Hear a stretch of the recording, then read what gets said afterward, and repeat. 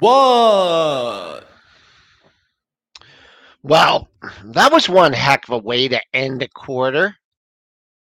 New high for the year. Closing high for the year. New high for the year. Will it continue? Can we clear 4,500? Talked about the bank and their capital plans. All those analysts downgrading Tesla last week. They got to be scratching their head. That's our big mover on the upside. It's a half a day, but you get a full show of pre-market prep.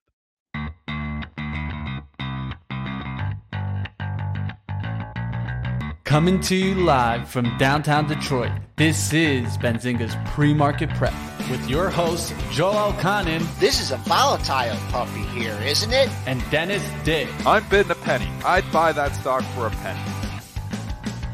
With everything you need to start your trading day.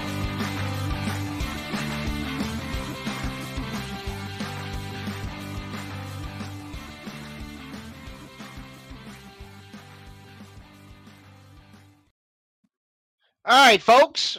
Trading in the red by 4 handles, 84 and a quarter. That's still a pretty good number considering the former closing high of the move was 71 and a quarter. The buck that's up 21.8 cents at 102.81. Bonds are down again, 12.30 seconds, heading toward that support under 126.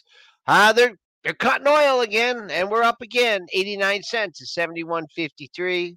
Gold in the red by $9 at 19.20.40. Silver going the same way, a little bit less on a percentage basis. That's down 7 pennies, 22.74. And Bitcoin holding strong in the 30K handle, up $280 at 30,960. And the only thing I can say is, how was your Canada Day? Pretty good. I would say it's still a little bit smoky off and on here. So, and I do think I got both. My wife has got sore throat. Natalie's been coughing, and Spencer's been off and on with his breathing. I just wonder the smoke, man. You're breathing off and on, and it can't be good. I'm concerned that, and again, it seems okay the last couple of days. Friday wasn't great though, but you just get concerned. We're entering the dry season. I mean, how is it going to get better? It's supposed to be the wet season, May and June, when all this smoke's coming. And you just start seeing, even the smoke trade. We haven't even talked about the smoke trade, but have you looked at, Weyerhaeuser, WY, Yep. wood? Because obviously we've got a lot of lumber burning. That thing's been going straight up. And then, air purifier companies like Whirlpool. There was a few. I actually had them written down, and then I lost that sheet. I didn't think of the Whirlpool. It touched a new, I believe, 52-week high on Friday. To 2023. Oh no, actually, it was off significantly. It was up 160 earlier in the year. Had a good week. Had a good week. Yep. There's a few other ones there too, and we can get into that later on in the show too. If you guys think about it, jump in here. But overall, the weekend was fine, but disappointed that the smoke just keeps coming back. Are you getting it in Michigan? Yeah, it is around here. I mean, and it's plain as day. And there's been some closings of pools and things like that. I'm not experiencing anything directly, but I mean, you can definitely see it. I know it's bad and potential to get worse, but yeah. What about you, Mitch? Where you are you seeing? What do you got down there, Mitch? Nothing going down that far, is there? Nah, nothing going down that far. There is still alerts down here, that the air quality is a little less, than what it used to be. But I'm still being able to play baseball outside and things like that. So yeah. If I did have smoke outside, I don't think I'd be playing baseball and running in it. So at least down here, it's still not that bad, but definitely in some of the major cities in the U.S. and also, of course, in Canada, it's just really bad. It's got some of the worst air quality in the world. So you're talking worse than, some really low, third world country places. And we're having the worst air quality. That is not good by any means. And of course, long-term health effects that could be coming from this, right? That's the sad part, right? Or short-term. I mean, I don't think even with the kids coughing at night here, I don't think it's coincidental. Yeah. And definitely stay safe out there, guys. Be careful. Definitely breathing that stuff in. Try to stay inside as much as possible. All right, let's get over to some news. Of course, end of the quarter came and didn't really bring that much fireworks. I don't know. Did you guys see anything? Not on individual stocks, but overall, the market definitely played out how you would think. Strong quarter. Were they buying stocks into the end of the quarter? They absolutely were. S&Ps closed up near the highs. We did sell off in the last few minutes, but it was a very strong market. IWM, was very strong for most of the day, and QQQ had a very strong day as well. So not surprising. They were buying, the leaders. NVIDIA had the upgrade, remember, from Thursday night, and obviously playing out into Friday, and that continued to go higher. AMD as well was strong. There was a lot of tech stocks that were very strong on Friday. And if you're just playing it textbook, that's the way the end of the quarter usually plays out, because those money managers that are dressing up those windows usually buy what is strong in the quarter and sell what is weaker in the quarter. So they were buying tech stocks on Friday.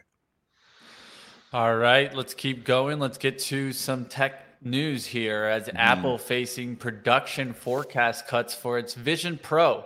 Of course, the augmented reality headset is due to design complexity, as reported by the Financial Times. So already struggling to get the production for the Vision Pro to where their forecast was. Who's buying this thing for $3,500? This is the stupidest product ever at that pricing point. So, I mean, they launched the product. They launched the product 3 weeks ago, and now they're already doing production cuts on it. This is a major screw up for Apple. It's production cuts because of the parts and the labor, or just because no one's buying it? Design complexity means to me that there's a lot of parts, like moving parts to this headset. And they're probably finding somewhere in that chain some issues, some supply chain issues there that they're not being able to meet the production that they expected to meet, right? So there's somewhere in the supply chain that's having problems. I think there's going to be demand issues for that product too. Again, this doesn't move the needle at all for Apple, though. This is a nothing product for them so far. But you want to see, like, eventually new products come that will be the new cash cows. I mean, they're so reliant on the iPhone. It's still half their revenue, I believe. And obviously there's cloud services, other things coming. We're going to talk about AI. There's going to be other things coming. But I mean, this product here coming out with a pricing point at $3,500 made 0 cents the day they announced it, and still makes 0 cents here today. Just way too much, man. I mean, but how much do you pay for new phones? Let's just be honest. They're like not $3,500. They're like $1,600, $1,700. I don't think they're that high, Mitch. Yes, they are. What's yes, the new they iPhone are. 15? Brand new retail price of an iPhone. We can look it up really quickly. That'll take 2 seconds. Yeah, wow. The difference is the iPhone is a utility, though. It's not a luxury item. Everybody has to have a phone because it's the way we are. iPhone 15 pricing. Let's look it up. And while you guys are doing that, $899. Yeah, it depends which one you get. The base model. Yeah. But okay, so Pro Max is $1,199. It's not $3,500. Like $3,500 for a luxury item that really isn't, mainstream yet. I just think the pricing point was way too high. The only thing we care about is the closing price made a new all-time closing high after making one on Friday by over $3, over $4. So I think that's a great number, 193.97, not only for today, but moving forward. Keep an eye on that. On the downside, I don't know what kind of day this is going to be in the market, so it's still $2 away from Friday's low at 191.26. That's the highest low it ever made. So if you're trying to protect profits in Apple, I think that'd be a good number to look on the downside. But we could very well get just like a little inside day here in Apple. People trimming because of the bad news, and anybody that had the guts to short it on Friday maybe want to cover. So a lot depends on the market. Really would not like it under Friday's low of 191.26, and just what timing by that Citigroup to initiate Apple at a buy at the end of the quarter with a 240 price target is looking pretty good, at least on Friday. Now, there's another news on Apple, and it's involving also Goldman Sachs. Goldman Sachs is reportedly considering ending its consumer lending partnership with Apple, which could mark the end of their ties. So maybe this plays into more Goldman Sachs than specifically Apple. But of course, we saw how Apple tried to get into this space. Of course, the Apple Card and things like that could be coming to an end. I think it's valuation for Apple at this point in time. The company's awesome. I don't like the new product, whatever. They're still cash cow. They still make a hell of a lot of money. They're going to have new products that are going to be awesome as well. I don't think it's going to be this Vision Pro, but maybe, some people are saying it's going to be a really cool product. I just think pricing point's going to be an issue. It's just valuation. It's 31, 32 times earnings here now. I just can't get behind it. But again, the trend is your friend. You can't argue with the trend. We said this on Friday. Stocks are going to 190, usually go to 200. It's just the way this thing works. So it's down a little bit here this morning. Momentum traders are still all over it. Bulls are complete control as long as this thing's above 180. So it's hard to be bearish from a technical trading standpoint, but it's not in my long-term portfolio anymore because valuation is just too extreme. Well, how much I had it in my long-term portfolio because people will say, "Oh, Dennis sucks on Apple." I had this in my long-term portfolio from $25 to $180. I did pretty damn good on Apple. So I've rung the register for the simple reason I bought it back when it was $25 8 years ago. I bought it back then because the P was 13, and I was like, "This doesn't make sense to be this cheap." Now the opposite is true. It doesn't make this much sense to be this expensive. How much is the Meta product? How much is the Meta product? The Meta goggles? It's like 400, I believe, the newer one. But let me look up. No, I'm just curious because they like 10 times. But okay, all right. Let's move on. Way more than the Meta product. Yeah. Maybe it's way better. I don't know. Oh yeah, it's way better. I'll just say that right off the back. It's nowhere near Dennis. At least in the technology that's in the Apple one compared to the Quest one. Now, the only thing that I would give the Quest is an advantage is that it's more for gaming, right? The Vision Pro is more now for different uses than just gaming. It's also going to be for your like office applications and different things that it's pretty much a laptop, right? Compared to like the Meta Quest 3, which is more for your gaming applications. All right. Never going to have any of them. So let's talk about another. I know I will have one. Well, we got to talk or two Tesla. of them. That's for sure. Yeah, we got to talk We Tesla. skipped over the story of the day. Yeah. Let's go to it. We got a lot to talk about there. Let's go. Tesla releasing its Q2 23 production and delivery reports surpassing Wall Street's expectations. They reported 466,140 deliveries and 479,700 total production, exceeding the analyst estimates. Unbelievable. I mean, he just continues to perform and counter to, what some people in the chat believe. I'm a huge Elon Musk fan. I don't think, for a minute here that Elon Musk is the problem with Tesla or that, he's, the Tesla. Elon Musk is just an unbelievable. He's the CEO you want in your company, working 18-hour days. I mean, working 7 days a week. The guy is just incredible. Stock is up $16. It's trying and going to challenge a new 52-week high here this morning. Deserved. I mean, the numbers were fabulous. The stock is up. Is it stretched? Is it overvalued? All those things have been true for a long time, but it continues to go higher here. Your big number is the 276.99. Joel, take your technicals away. Yeah. That was the high from 6 days ago. What does it do there? Does it get above there? Is this a sell-on news thing? Yep. To be determined, but bulls are still in control here. As much as they were even in control when Goldman downgraded there a week ago to Spinner's point, that downgrade was just bought right back. So buying strong stocks on weakness just continues to work. Yeah. Dennis mentioned the former high of the move at 276.99. Someone definitely has an opinion here at 280. We've bounced up there 3-4 times. So keep an eye on that. If you're looking for an early target, the SPOOs catch a little bit of a rally. I'd like to see what happens at 280. Of course, I'd like to stay above 276.99. That was the former high of the move. Anything above 74.45 would be a new closing high for the move. And the other thing, Mitch, why don't you just bring up Pro here for a second and bring up Tesla, because it just wasn't Goldman. I mean, we talk about the analysts, doing things right and wrong.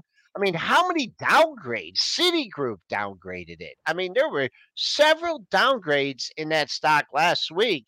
And with the deliveries coming up, I mean, I don't know. I mean, it just seems like that it was kind of premature here Well, it took guts to downgrade ahead of those delivery numbers. Yeah, especially when they were doing some price cuts. So, yeah. I mean, there's a reason, too. And, obviously they did do some price cuts, and it's going to drive demand to a certain extent here. But we just know that the king of EV, they're probably going to remain the king of EV. Is there competition coming? Absolutely. The valuation makes sense 50, 60, 70 times. Probably not, but it just continues to go. So, it's hard to argue when the story is hot. We always say it. When the story guys is hot, actually valuation doesn't drive matter. around in a car? Do they actually get on the road? And here you're talking about a guy that maybe drives 15 to 20 miles a week. I mean, I see more Teslas on the road. I see more Teslas in my neighborhood. I see more Teslas in the parking lot. They're everywhere. I mean, what are these guys? I mean, the eyeball test. The reason I always tried to stay out of the recession, and it's just look around, analysts. Look around you. Use the eyeball test. I don't know what kind of metrics you're using, but it's valuation, Joel. And yeah, again, okay. and let's you still have your Tesla? Yeah, exactly. Joel, do you still have your Tesla? No. Sold it right in this area. Yeah. Well, yeah, you sold it higher here. So yeah, I can't remember. And that was a Lisa exit on that one. I for whatever reasons, but I don't know. To me, it's just the eyeball test. We'll see what happens today. You obviously don't want to give back those gains, and you want to post a new closing high for the move. That's 274.45. There's a couple of topics too that I think are very important in this Tesla story. It's one being the margins, right? The second being that the Model 3 and the Model Y are now eligible for that $7,500 tax credit. And I think that this is also helping out those sales, right? Because for a second there, they weren't getting tax credits because Tesla had run out of tax credits. And so this is going to give Tesla an extra little boost at a time when they need it most right now, right? To get the remaining, extreme market share that they have, because Ford and GM are coming. It's going to be a matter of time. They will take some market share, but they need multiple vehicles out, right? And right now, Tesla still has that advantage. So if anything, I think Tesla's trying to press on the gas pedal as much as possible because their early to market advantage is slowly going away. But again, we can do all that and we can, short the stock on a valuation call, and that's getting you nowhere here because it just comes back to basics. Don't short a hot story. The story is still hot. That's the bottom line. Valuation doesn't matter at all. It cooled off significantly. I mean, there was times to be short Tesla.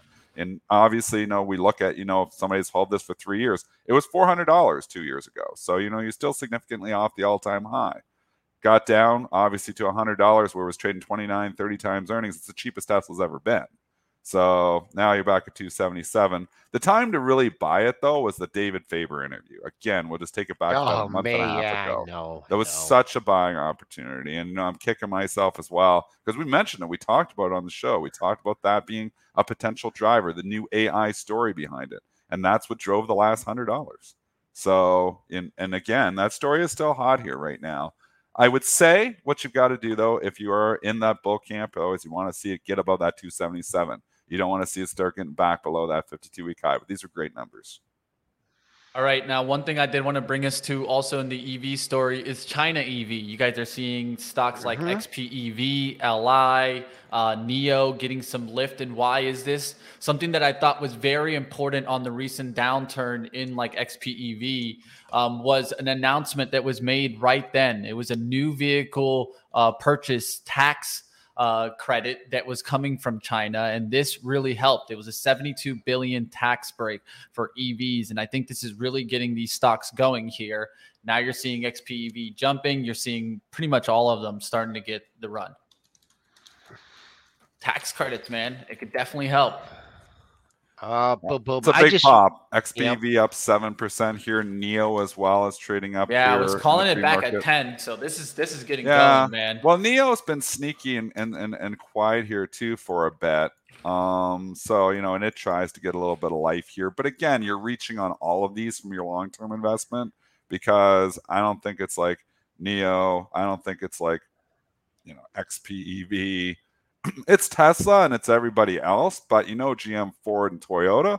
I think eventually what we're going to look, is like who's going to be the king of EV. It's probably going to remain Tesla, but then you're going to have probably Toyota number 2, GM number 3, Ford number 4. You're going to have all the big guns, and keep going down the list. And then, at the very bottom of the list, you'll find all these other EV startups. It's not like some people believe, like you believe back in the day that, eventually you're going to get, Neo number 3 or number 4 in EV. It's not happening. It's going to be the big guns. It's going to be Tesla. Tesla is a big gun now. And it's going to be the other ones. And then there's going to be a lot of these smaller companies. Probably 75 or 80% of them aren't going to survive. It's going to go the way of Lordstown. And then there's going to be some that do and some that come out of it and some that do okay. Let's just go to this XPEV real quick. Getting a nice pop, up nearly $1 off the high though.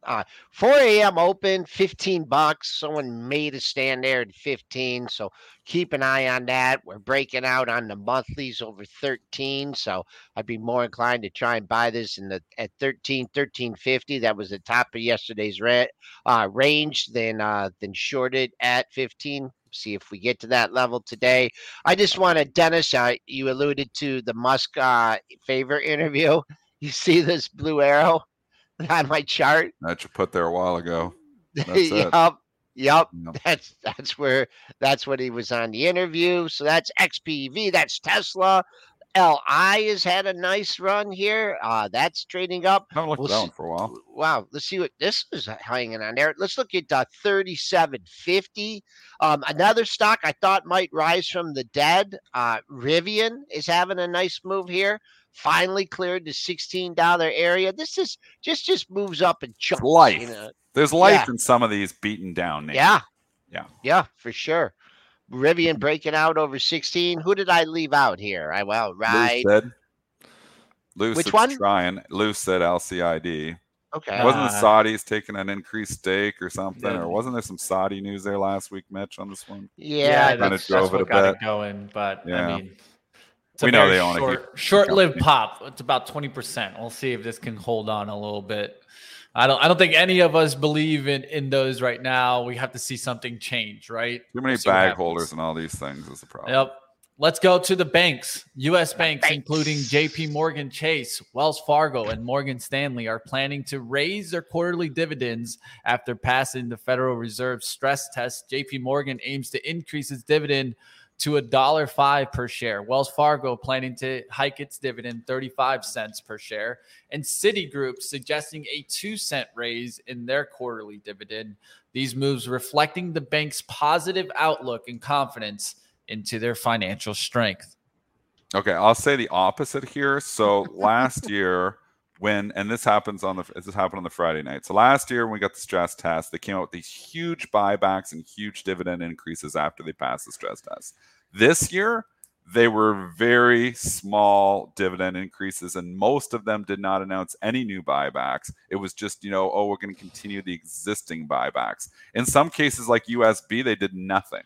They didn't increase the dividend, I don't believe. They kept that stood pat. They said, yes, we have a little buyback in place, so we'll continue to do that.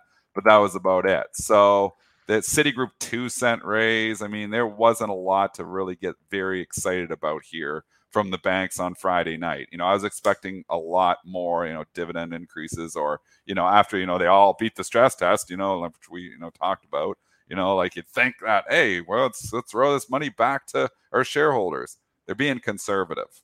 So they were playing the conservative card here. And I don't think you're going to see big moves off these banks here today with these conservative raises. Goldman up a little bit, Morgan up a little bit, Wells Fargo up a little bit.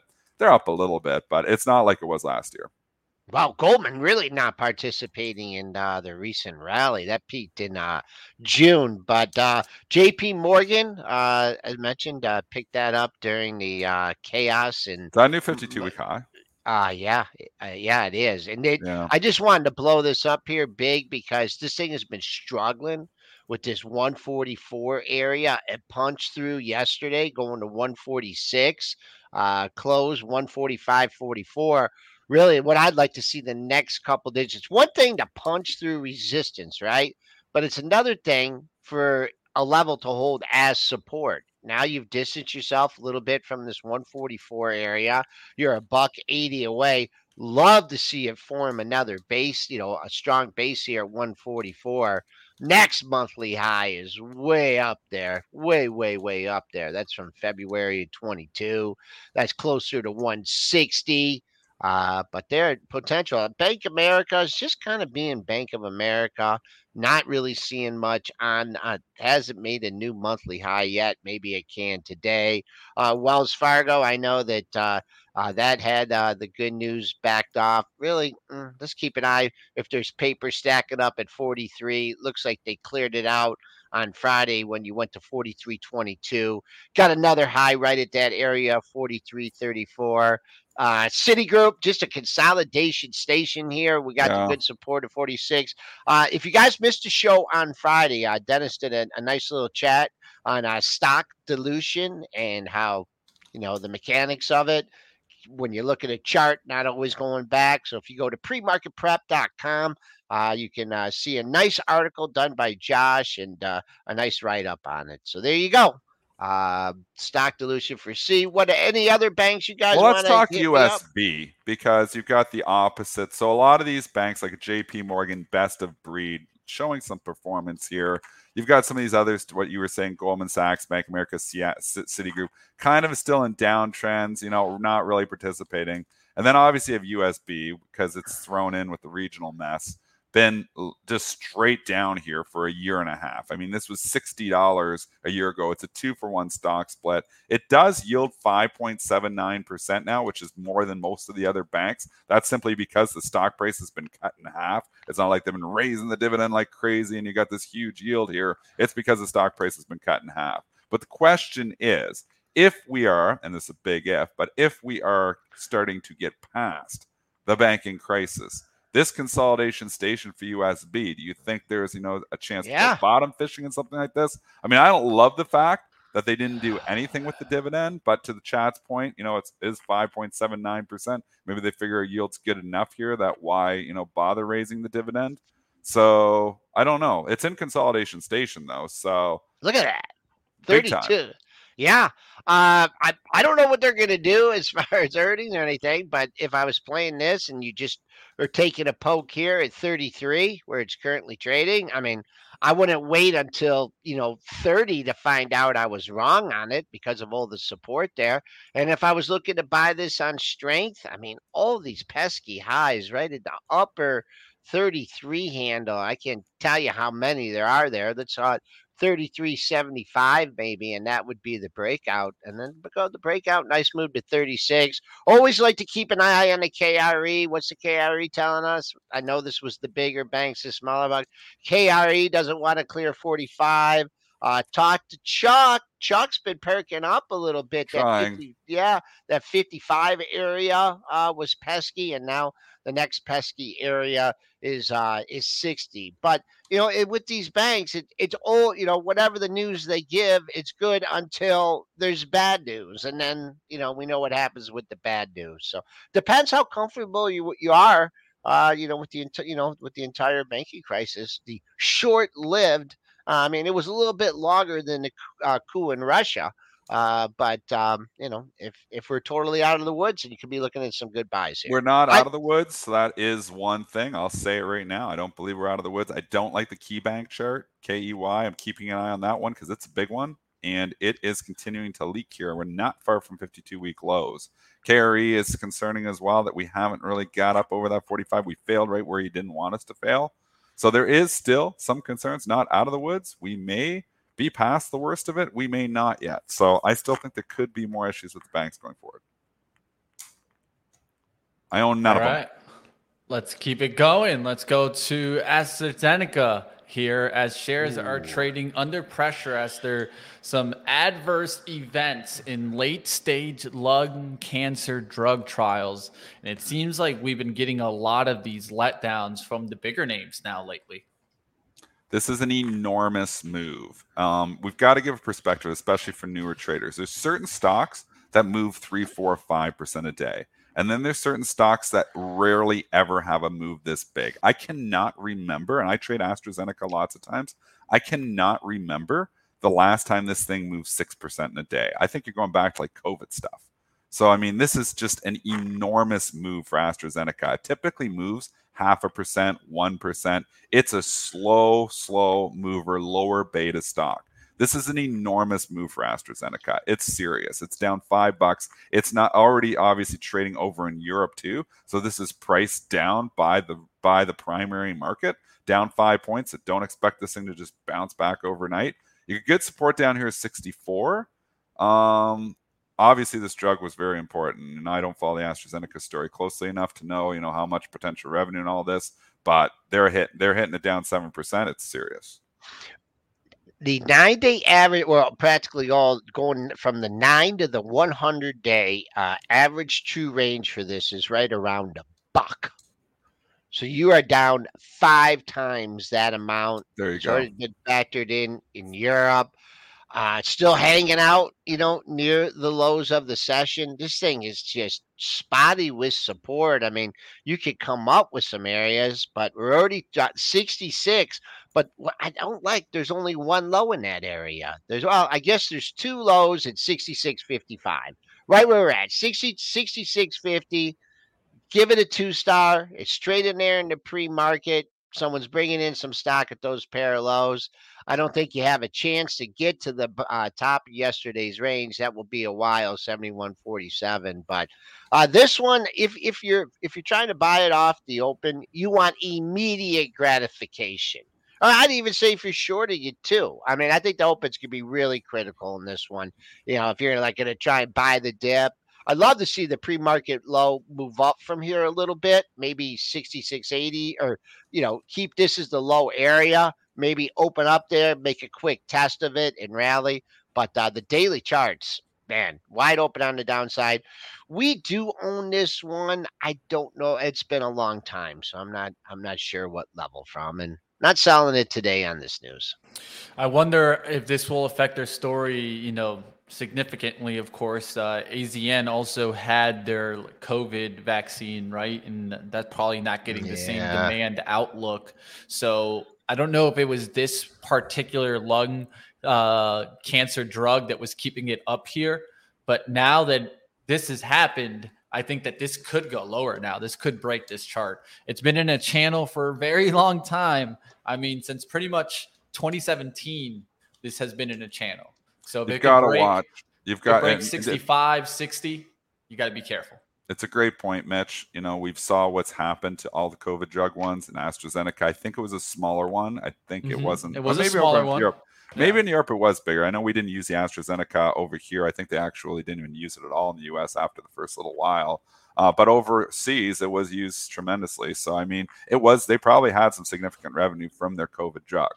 So when you put all that together there, you're right. Like I got Pfizer because of the COVID. I didn't consider how much, revenue. You think, oh, Pfizer, good company, reasonable valuation. But I just didn't put it together how much revenue was coming from that COVID drug. And that's why, I lost significantly on that purchase. So you don't want that to happen. I'm not sure. So go crunch the numbers. Maybe some of our chat members, I don't follow AstraZeneca closely enough to know how much COVID revenue. But before I just jump in and buying it, it's a good thing to look at. And a lot of times there's a winner from something like this. The electrical trade is asking about that. AZN, who would be the winner off the bad news off this? I don't follow the drug complex that closely, so I don't know who its competition is. So that's worth doing some research. That's the other thing, too. I feel like Lilly's the winner for everything always. Just say Lilly. That stock's just unbelievable. Lilly. Here, so. Lilly got some big ink and barons. I just skimmed through it when was watching the Rocket Mortgage Classic, and they said something about this weight loss drug. Like basically the rally said, just getting going. But we'll see. We'll see what happens here with all these weight loss drugs. NVO, I believe Novo Nordisk got it started with Ozempic, and then that's pulled back, but still in the strong uptrend. So ups and downs in these drug stocks. All right, let's keep going. Let's go to oil stocks now. As the oil prices rose after Saudi Arabia and Russia announced supply cuts for August. Saudi Arabia extending its voluntary cut of 1 million barrels per day, and Russia reducing oil exports by 500,000 barrels per day. My biggest thing is, you guys remember when this first happened, right? Yeah, What happened there? It was a quick lived little pop. Yeah. So I'm gonna be watching. I don't watch CL. I more watch WTI, but it really doesn't matter. I'm watching WTI to see if it can get back over 72. Really looking to see it get back into the 60s. Just what overhead do you see, supply. I mean, just everywhere, and this is what struggles to get oil going and trying to get it out of the gutter. And it's still, the AI story is what still drove the markets up in the last quarter here. It wasn't oil prices. It wasn't commodities. What do you want to have right now? Energy or technology? That's where the market is at right now. And it's hard to get these stocks going. If the narrative changes, if the AI story cools off, it would actually probably be good for the commodities. It would actually be good. But, there's just so much allocation. It's just like rotating around. And, there's like, everybody's expecting, that all this cash that's sitting on the sidelines is eventually going to chase stocks. I'm telling you, I've been saying this for a while. A lot of that cash on the sidelines is happy to get 5.5%. So it's just a different environment. It's not like you're getting zero. Long-term performance in the stock market, folks, is around 7.5%. So, when you're analyzing the 5.5, 7.5, it's like I'm taking a lot of risk, pick up 2. Now, some years are great, 20%, 30%. Those are the years you want to be in the market, but there's down years as well. So I think it's just the same capital that's, investors that are just rotating around. So they move out, from a little bit more oil and move more in AI. And then the AI story goes off, they might come back into those value names. That's why we've seen this QQQ versus IWM trade. Again, lately, kind of everything is lifting here, as people thinking we may get a soft landing. But overall, this year has been the story of value versus growth, not value and growth. All right, Joe, any outlook on this chart? Or maybe we take a look at XOM. I'm really keeping an eye on that one now. I have the crude. I just always repeat myself on the crude oil. Yeah, I mean, and I just like people get tired of hearing it, but they're still pumping, baby.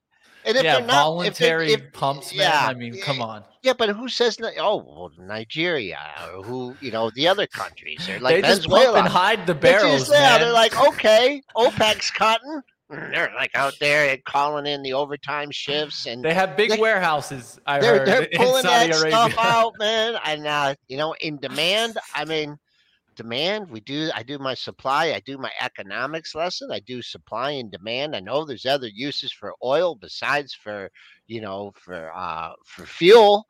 But man, oh man, if this EV thing is everyone's gonna be cruising around EVs, let's say in 20 years. Where you think, crude oil, you're going to have... That's an issue, is the secular decline, and we've talked about that before too. And it's why I don't own a hell of a lot of oil in my portfolio, but I got a little bit. So valuations are still attractive on some of these things, but valuation doesn't matter. Exact opposite. When the story is cold, valuation doesn't matter either. Cold stories, stocks continue to go down. Yeah, and I think in this environment, right, this should be the best environment for energy. At some point, that might change, where that environment is no longer the best for oil. And if that changes, I think these stocks might go, just because they're not really the winners of this year, right? I mean, you could look at these charts. They're not the winners of this year. And so I would think in the long run, I think this trade might let go. Big levels for me today on XOM. I'm going to be watching to see if we can get into the 109. I have 108.50s, and I do see like a downward trend line that could come into play right here around 108s. So big day, right? Big day where it's either going to battle back some of those bears, I feel like, and start grinding towards 110. If not, it could turn back around. We'll see what happens today.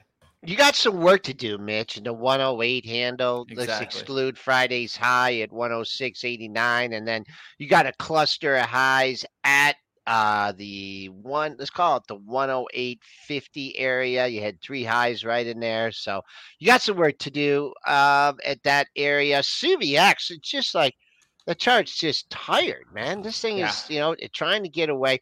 This is when they announced their $89 trillion buyback. The biggest buyback you'll ever see. Yeah, right there. That's what they did.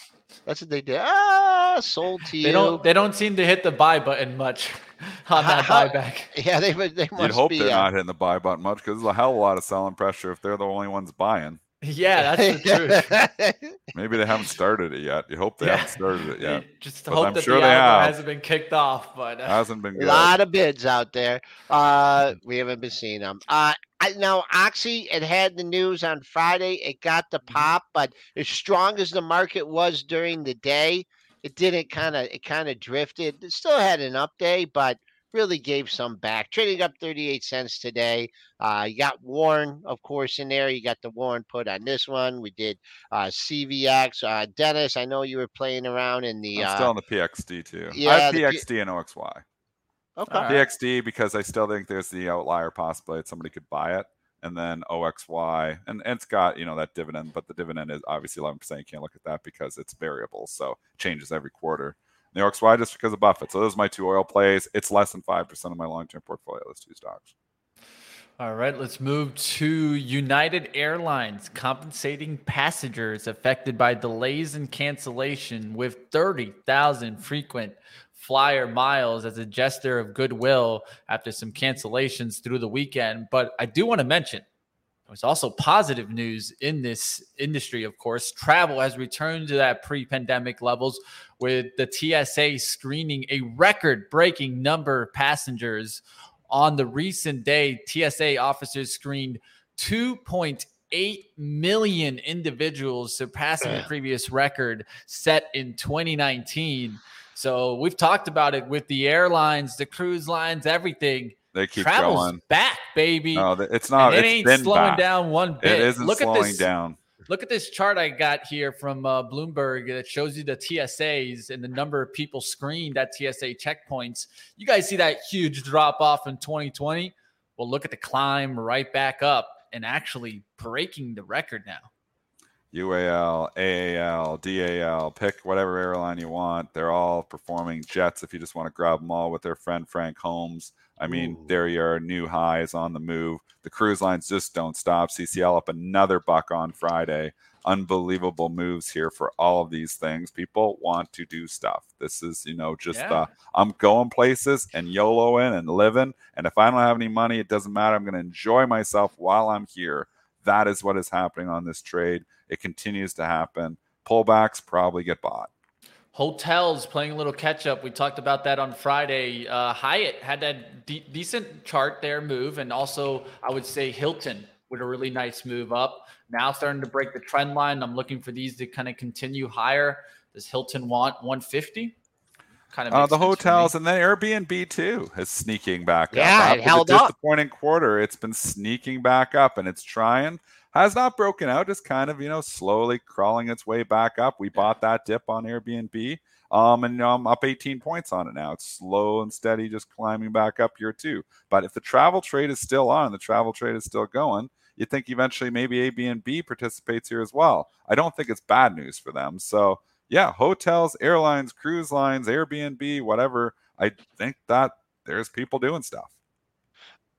Did they have a downgrade last week too? Did they shrug off a downgrade or did I can't remember. Maybe. Yeah. On the downside. You usually remember well. Yeah. Marriott's leading in the hotels, so that's one chart that I always look for. Like, what's charts to me is standing out as the leader move right now. Mm-hmm. Marriott would stand out to me because you're seeing it push there, 52-week highs, and I'll just look for that one to keep going. Like, take the lead. I don't want Marriott here because I feel like it's a little bit too high, but if that one keeps running, I'll be looking at the relationships like Hilton, Hyatt, Airbnb. This is the same way I kind of went after it with Royal Caribbean, right? I felt like RCL was a little bit too high, so I wasn't going to go after that one, but I was going to look to see if there was some lag move that showed up in Carnival and Norwegian, and that's exactly what happened we'll look to see if the story repeats. Money to be made in sympathy trades. I've made my living in 23 years just trading sympathy, watching the leaders and Those trading are the laggards. best. I literally for the It's best safer. for me too, man. It's not always the best, but it's safer because you you've an already got ability to look for it. information that, hey, this industry might be doing pretty good. Hey, and this market is very poor at pricing in anything. So, sometimes, you get these run-ups and, maybe it's just, but in some cases, you'll see like a company report, similar industry, and then all of a sudden, a week and a half later, they beat too. I mean, they are not so obvious ones. Obviously, you get like General Motors and Ford. Those things really move well together. People are all over those. But people don't think about the hotels. They don't trade them very much. Volume's lower on them. So could the hotels have a catch-up trade when we see the cruise lines doing this good? I think so, Mitch. I think you're right. Yeah.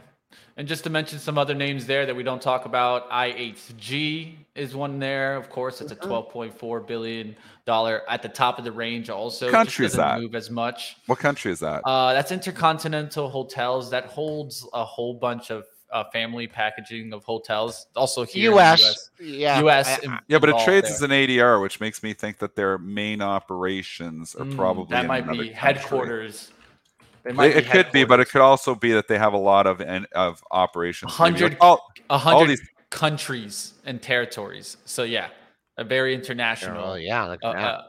So there you got your answer there. There's definitely, and just to mention some of the ones that are under IHG, you got Holiday Inn Express, Crown Plaza, Hotel Indigo, Intercontinental, Staybridge Suites, those types of hotel names. So just kind of mention one that maybe isn't mentioned all the time. Howard Johnson's, Holiday Inn, La Quinta. Yeah, and then so with that being said, there's like WH, Wyndham Hotels and Resorts that's kind of hanging out here. Just kind of mentioning names that we normally wouldn't take a look at. But hey, there you go. That's how you try to find the leaders and the laggards. Just move in the industry. Look down the line. And I look at capitalization and I just work backwards. Start looking at it like that. And then look to see what the charts stand out for you, right? All right, I'll be right back, guys. I got my work crew here. I'll be back in 2 minutes. The work. Okay. Go put your hard hat on, Dennis. I heard it. I heard it in the background. They're backing up the truck. I hope Dennis is backing up the truck out there. All right, let's go to some different stocks. I wanted to take a look at, let's go to some Cathie Wood names. Let's take a look at the ARKK. It's taken a little bit of a pullback. Now bounce right back up to the highs there, at least on the dailies. You can see almost there to the 45. What do you see on this chart, Joel, on ARKK? Or do you want to just touch no, WH let's go to chart? Kathy. Interesting chart now. It's starting to hold up here. So I know I've already gotten rid of it. I wrote it up a little bit to that 44, and then I got out. But I think you're probably a little disappointed in this one if you were, because it's been a good rally. They've been buying some of the growth stocks. Boy, you got a great level here at 44.50. The last three highs, 44.50, 44.51, and 44.69. And boy, oh boy. So if you hold that, what do you have here? You have your next target would be there's only one daily high at 45, but it's had the big move up, right? It's been consolidation, so let's punch through that area. Very important. Since you brought that up, I would also like to bring up an ETF that doesn't get a lot of love. Let's take a look. It's Loop. It's the Innovator Deepwater Frontier Tech Funds. It's basically Gene Munster, right? But he has a little bit different management style. He's not a kamikaze buyer and seller, right? Very disciplined approach. And if you look at the performance now, ARK has been around. Before we look into the performance, Joe, I just want to kind of show what's in here really quickly, and then let's look at the performance right quick. I have it really quickly here, so let me just put it up on the screen here. Let me zoom in a little bit so you guys can see this a little bit better. So you see Unity actually leads here. That's interesting. Of course, we've been seeing Unity get the little lift as of late. You see CrowdStrike on here, Adobe, Take-Two, Uber. So looks like there's some pretty interesting positions here, and then some that I don't know too much about. New Holdings from Brazil, yeah. Financial company. So there's some pretty cool companies in there. Let's take a look at the performance, putting you back up, Joel. The issue you're going to have here, and we love Gene Munster, is there's no volume on this. So the issue you have here is the liquidity is very low. It's hard to get in and out of this. I don't trade this because nobody else trades it. It's hard to like get that volume to come in. Like Kathy is so liquid. I get in and out with a couple cents. I mean, this is like trade by appointment only. So you got to be very careful when you're buying something like this. And it's hard to get over the hump. I mean, we love Gene Munster, and I think he's put together, a fabulous, vehicle here as well, an ETF, but it's the same thing like Tim Seymour's, ETFs are the same thing. We love Tim Seymour, and I think he does a good job too.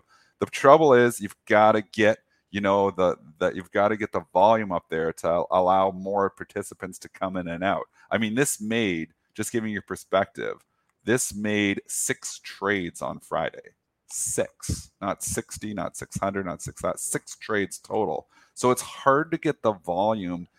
So, and again, I don't trade it, but if you go look, it's probably very wide, hard to get in and out. You're probably paying 1% to get in and out of this thing. That's the biggest issue. So the manager, Gene Munster, fabulous. We love Gene. I don't know how you get to that next step. I don't know either. Where you get the high freaks coming in, you get everybody else coming in, the creation redemption coming in, and then then you've got liquidity, and then you've got a trading vehicle that goes. It's hard to do that. Yeah. Over the last 5 years, ARK is down a little less than 6%, while Loop has been up over 50%. But if you're comparing it to the NASDAQ, that's up over 100%. But the reason I brought that up is my intern, my nephew Hayden, is doing a write-up comparing these two and their investment styles and everything. And we're going to we'll get that article out there. And then I think I may get Hayden on with Gene Munster and figure out why there's not more volume in this thing. But there you go. Let's talk growth ETFs. Triple D, is everything okay out there? I thought I heard a beep, beep, beep, beep. Was that from you? That's just my construction crew coming in here. So they work the holidays. There's a holiday in Canada here today, but they're working it. So but I thought Canada Day was the first. It was Saturday, but they're celebrating the actual holidays because it's on a Saturday. So most people are taking it today. So most people are taking the Canadian holiday today. So you Canada guys just like to be off. Tell the truth. Yeah, I told Dennis I people don't like their holidays on Saturdays. That applies. No, because it's already a weekend. Into that. It's already a weekend, right? Give it to me on the weekdays. And we're moving to the 4-day work week eventually, Mitch. So if your holiday falls on a Friday, then they're going to move it to the Thursday eventually. That's what the world's going to. They want the 4-day work week. Honestly, it's not too bad. It's not too bad. I would work 12 hours, 13 hours a day if I only got to work 4 days. Why not? Right? Get 3 days weekends. I think the people only want to work 8 hours a day and 4. That's what they want, Dennis. That might be a little bit of a problem. I know. You might have to do 12-hour shifts if you want that. Elon Musk doesn't get it. I don't get it either. I'm with you, Elon. All right. Well, let's take a look here. Let's do a little bit of a ticker time. And I wanted to talk about a trade that I got into. I think you're in it too, Dennis. I went back into Intel here on the pullback. Grabbed it on Friday. Grabbed their my entries at 33.38. It's up at 33.54. I thought, you know what? Nice little pullback. A little sleepy here. Yeah. Let's take a shot off 33, see what happens. Yeah, I took the shot off 32 and I sold it though. So I was day trading off that 32 level. So I was in and out of it once. That makes me feel a little confident. You were early. Let's go. I know. I actually kind of like it in here. So I'm buying dips on it. Sometimes you can trade stuff too, just with a bias. So if you're bullish a stock, you can day trade and buy and pullbacks and buy and pullbacks and buy and pullbacks and just, trading it like that in the trend too. That's okay. I mean, can trade anything. So I like Intel on pullbacks here, and I'm day trading it off of dips. And you got to get to this was a big move up, very unprecedented move. He came back, found support, double bottom, stalled at 34 once, Mitch, but I would say you wanted to get this 34.5. That will take back half of that 5-point move, that high in that area. That would be now the longer it took to get back to that area, I'd start to get a little concerned that you might get a little rollover and come back. But a target today, one minor target would be the high from last week. That was 34.23. So on a relative strength basis, you kind of wish, it's not like a huge component of the S&P, but you kind of would have liked to see it a little bit higher on Friday, or at least that would even make it back up to Wednesday's high. So that was 33.34. Excuse me. Yeah, it did exceed Wednesday's high, but let's see if we can get back in that 34 handle. I own it from much higher prices. I don't even look. Don't look. That's the secret right there. That's it. When your stock's really bad, you just don't look at it. Just don't look, bro. Just put it away. Let's go to McDonald's here. Nando wants to take a look at it. He's asking, is it about to rip? Well, I think we could tell you it's about to rip, because if not, if we knew that one, Nando, I'm sure Joel and Dennis and I would all own it right now, but we can at least take a look at what we're seeing on the chart. You know what, though? How impressive is McDonald's, considering what? Can't stop, won't stop. McDonald's Mickey D's, baby. I'm going to call it a staple. I'm going to throw it in the consumer staples, because it's just something that people go and eat at regularly. They got their kids that demand it. It's almost like a consumer staple. It's very impressive. Because I do trade McDonald's with, pair trading it with the Cokes and the Pepsis, and obviously, there's, obviously a pile of staples there, but I don't think it's part of the XLP, but it kind of trades like it. But I will tell you right now, the relative strength of McDonald's compared to those other companies is unbelievable. This stock just performs. The company performs. This is almost an all-time high for McDonald's here. If it's not an all-time high, it breaks out to 300. You're in full breakout mode here. I mean, McDonald's just figures it out. Let's see. I think it made an all-time high in May at 298.80. What did we get to the other day? 299.10. So you backed off there. So someone's saying, well, I really want to sell this at 300, but 299 is good enough. So there you go. 299 is 299.10 all-time high. You did post an all-time closing high at 298.41 for Mickey D's. So right, for the person that is getting ready to go, well, you got to see the resistance out there. And let's see if we can take it out. I'm sure there's a bunch of open orders at 300 too, since it's never been to 300. Yeah. PE 32. Forward PE is 28. It is fully valued. Just consider that as well. But it's been resilient. All right, I'll name some names that are strong there in restaurants. You got Shake Shack, SHAK. That's up a decent amount. Domino's Pizza starting to push a little bit. So I'm looking for names that haven't gone already as much as McDonald's, but those look strong there. And Jack in the Box. What about Domino's Pizza? Let's stop you there, because this was at one time just the same story, just so resilient, couldn't go down. It was the stock that everybody had to be in. They blew it out to 40 times earnings, I believe, back in 2021. It might even have been 45 times earnings. Valuation has come down to 25. It's come down a lot. And this basically, of your fast food pizza place, this has always been best of breed. Is there a place where Domino's Pizza could start expanding that multiple again here at 25? I wish it was 20 times. Maybe never going to get Domino's Pizza 20 times. Maybe it did at 290. Maybe it was getting close to that. But 337, I kind of like your trade, Mitch. It's interesting. I mean, I think that Domino's Pizza got hit with thoughts of recession, and probably that might have affected it and got it down to these levels. Don't people buy more pizza during recession because it's cheap? One thing I did saw that they were doing like extreme couponing the last kind of month or two. So maybe that kind of hurt them a little bit there. They're giving up some of their margins, trying to get some sales back, some volume back. But I don't mind this move. It made a recent move there on June 16th. Let's see if we get back to that high. Fire dips. I'd be a fire. I'm just looking at this. Another major laggard here, Papa John's. I mean, that still that still has it. I mean, if you want a laggard of laggards here, but also definitely not best of breed. You don't like Papa John's? I haven't liked them since I ate their cheeseburger pizza. I was like, cheeseburger pizza sounded amazing. I was so excited to eat it. I was actually in Colorado the first time I ate cheeseburger pizza at Papa John's. I was in your neck of the woods when you used to live out there, Mitch. And I saw the advertisement. I was like, I'm going to try. You ate Papa John's while you were in Colorado? Come on, man. I had to try the cheeseburger pizza. I had to try the cheeseburger pizza. And I was like, And the first bite, I was like, this is awesome. It kind of tastes like a cheeseburger.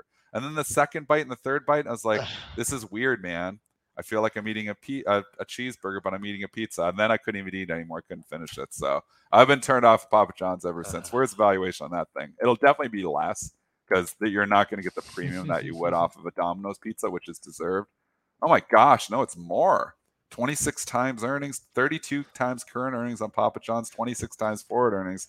No, thank you. I'd rather own Domino's. Best of breed. And the best of breed, CMG after the last earnings. I mean, Chipotle, Gap and Go after the last earnings and still making new all-time high. Laggard, Wendy's, right? Just kind of Wendy's being Wendy's. Look at the monthly resistance there. And then what's the one that I'll tell you a story about Wendy's here. I want to hear I don't know how. So we just in our town, we just got a Wendy's for the first time. I hadn't ate Wendy's in a long time, smaller town. And it was packed, lined up for the first couple of weeks. There's nobody there now. It seems like it's crickets. I went in there and I'm like, I cannot believe how much money they have. I'm in Canada, so it's more money. But they have my boy likes Caesar salad, the 8-year-old. The Caesar salad with no drink or anything, just the Caesar salad. Guess how much it was? Just the Caesar salad, chicken Caesar salad. Well, the way $11.99. $14.99 without a drink. And then he got a drink with it. He was $18 on a Caesar salad, and it looked like the smallest, crappiest Caesar salad you'd ever seen. $18. I was like, oh my gosh. I'm like, I'm never eating here again. Welcome to inflation, my friend. Welcome to it. So what's that? Like 14 American? Yeah, 14 American. Yeah. So, but again, you can go and sit. So for equivalent at $18, you can go have a sit-down restaurant. You can get a Caesar salad for that. So I don't know what Wendy's is doing, but their price point is getting to be too high. We went in there. Everywhere. We go to McDonald's, the four of us, my wife and two kids. We eat for about $35, $40. Go into Wendy's, it's $65. It's $20 more than McDonald's. Wendy's has problems in Canada. I don't know if it's that way in the States, but way too expensive for fast food. That's problems. I would not buy the stock. QSR, Restaurant Brands Inc. That's I think that's is that the Tim Hortons and the Burger King, if I'm not mistaken. That's I think they spun off Tim Hortons, Joel. Oh, they did? Okay. Yeah, I don't think it's in there anymore. Yeah, not anymore. 79.30. Is it his own stock or did they just someone take it private? I think it's private. I think somebody else bought it. 79.40. I think it's Popeyes is I think one of the main things. Let's look QSR brands. Oh, Popeyes. Just to refresh ours. They change every once in a while. It's KFC for sure. I think Popeyes is in there too though now. Wait, no, KFC is Pizza Hut, I thought. Oh, it's Popeyes. What's that? KFC. No. QSR also came from Pizza Hut and KFC. That all came from Pepsi. It was a spinoff. So it's KFC, Pizza Hut. I thought they bought Popeyes. Did they not? Who bought Popeyes? Remember Popeyes used to trade. I thought QSR bought Popeyes. I'm just trying to figure it out quickly on the fly. Because they used to trade. Popeyes used to trade because they used to trade the stock, but it got bought out by somebody. Who bought Popeyes? Finding out. I'll tell you at least what's probably affecting, especially restaurant brands specifically, is just look at feeder cattle, right? I mean, just look how much a cow costs now, right? I mean, versus how it did back in like 2018, you'd pay about $150. Now you're talking $247 and rising, almost 75% increase. This is not going to help when you're talking restaurants and inflation, right? If beef is going to be that expensive, if beef is going to double in price, people already used to not buy that much beef because it was so much expensive than, let's say, like a chicken cost or something else. It's going to continue rising. And QSR did buy Popeyes. So Restaurant Brands bought Popeyes in 2017. Okay.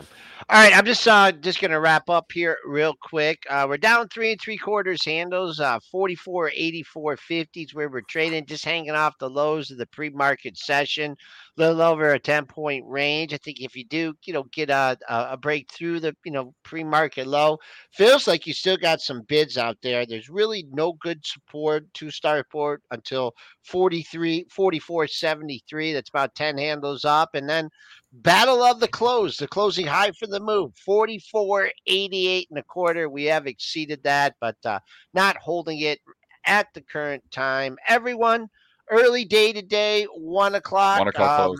Yeah, 1 o'clock close, and we'll take it from there. Thanks for being with us here on this holiday Monday. All right. We'll see you guys back on a Wednesday, but stick around. We got more for you guys right here on Benzinga. Dennis is going to go ahead and hop. Have a good day, man. Enjoy your work, man. Half day, remember. Yeah, Joel's right. 1 o'clock close. Yep. All right. Dennis is out of here. We'll get you guys over to live trading. That's coming up next. Zunaid is going to run that. And then, of course, you also got the Trader Bacon show that's going to be after that. Starts at 11 a.m. Eastern. So stick around, team. We'll have enough for you guys to almost get through the whole market day. So if you want to stick around right here all day long, Benzinga is your place to be, of course, to keep growing your trading skills. Come check it out, guys. That's going to start right now. You guys will get Zunaid. That starts up at 9:10 a.m. Eastern. So just about 6 minutes that should be starting up. Don't go anywhere, team, and stick around. We'll see you right here on Benzinga. And definitely be back on Pre-Market Prep, 8 a.m. on Wednesday. Hit the like button and stay safe out there for July 4th. I hope you guys have a great time. And like always, USA! USA! Let's keep it going, team.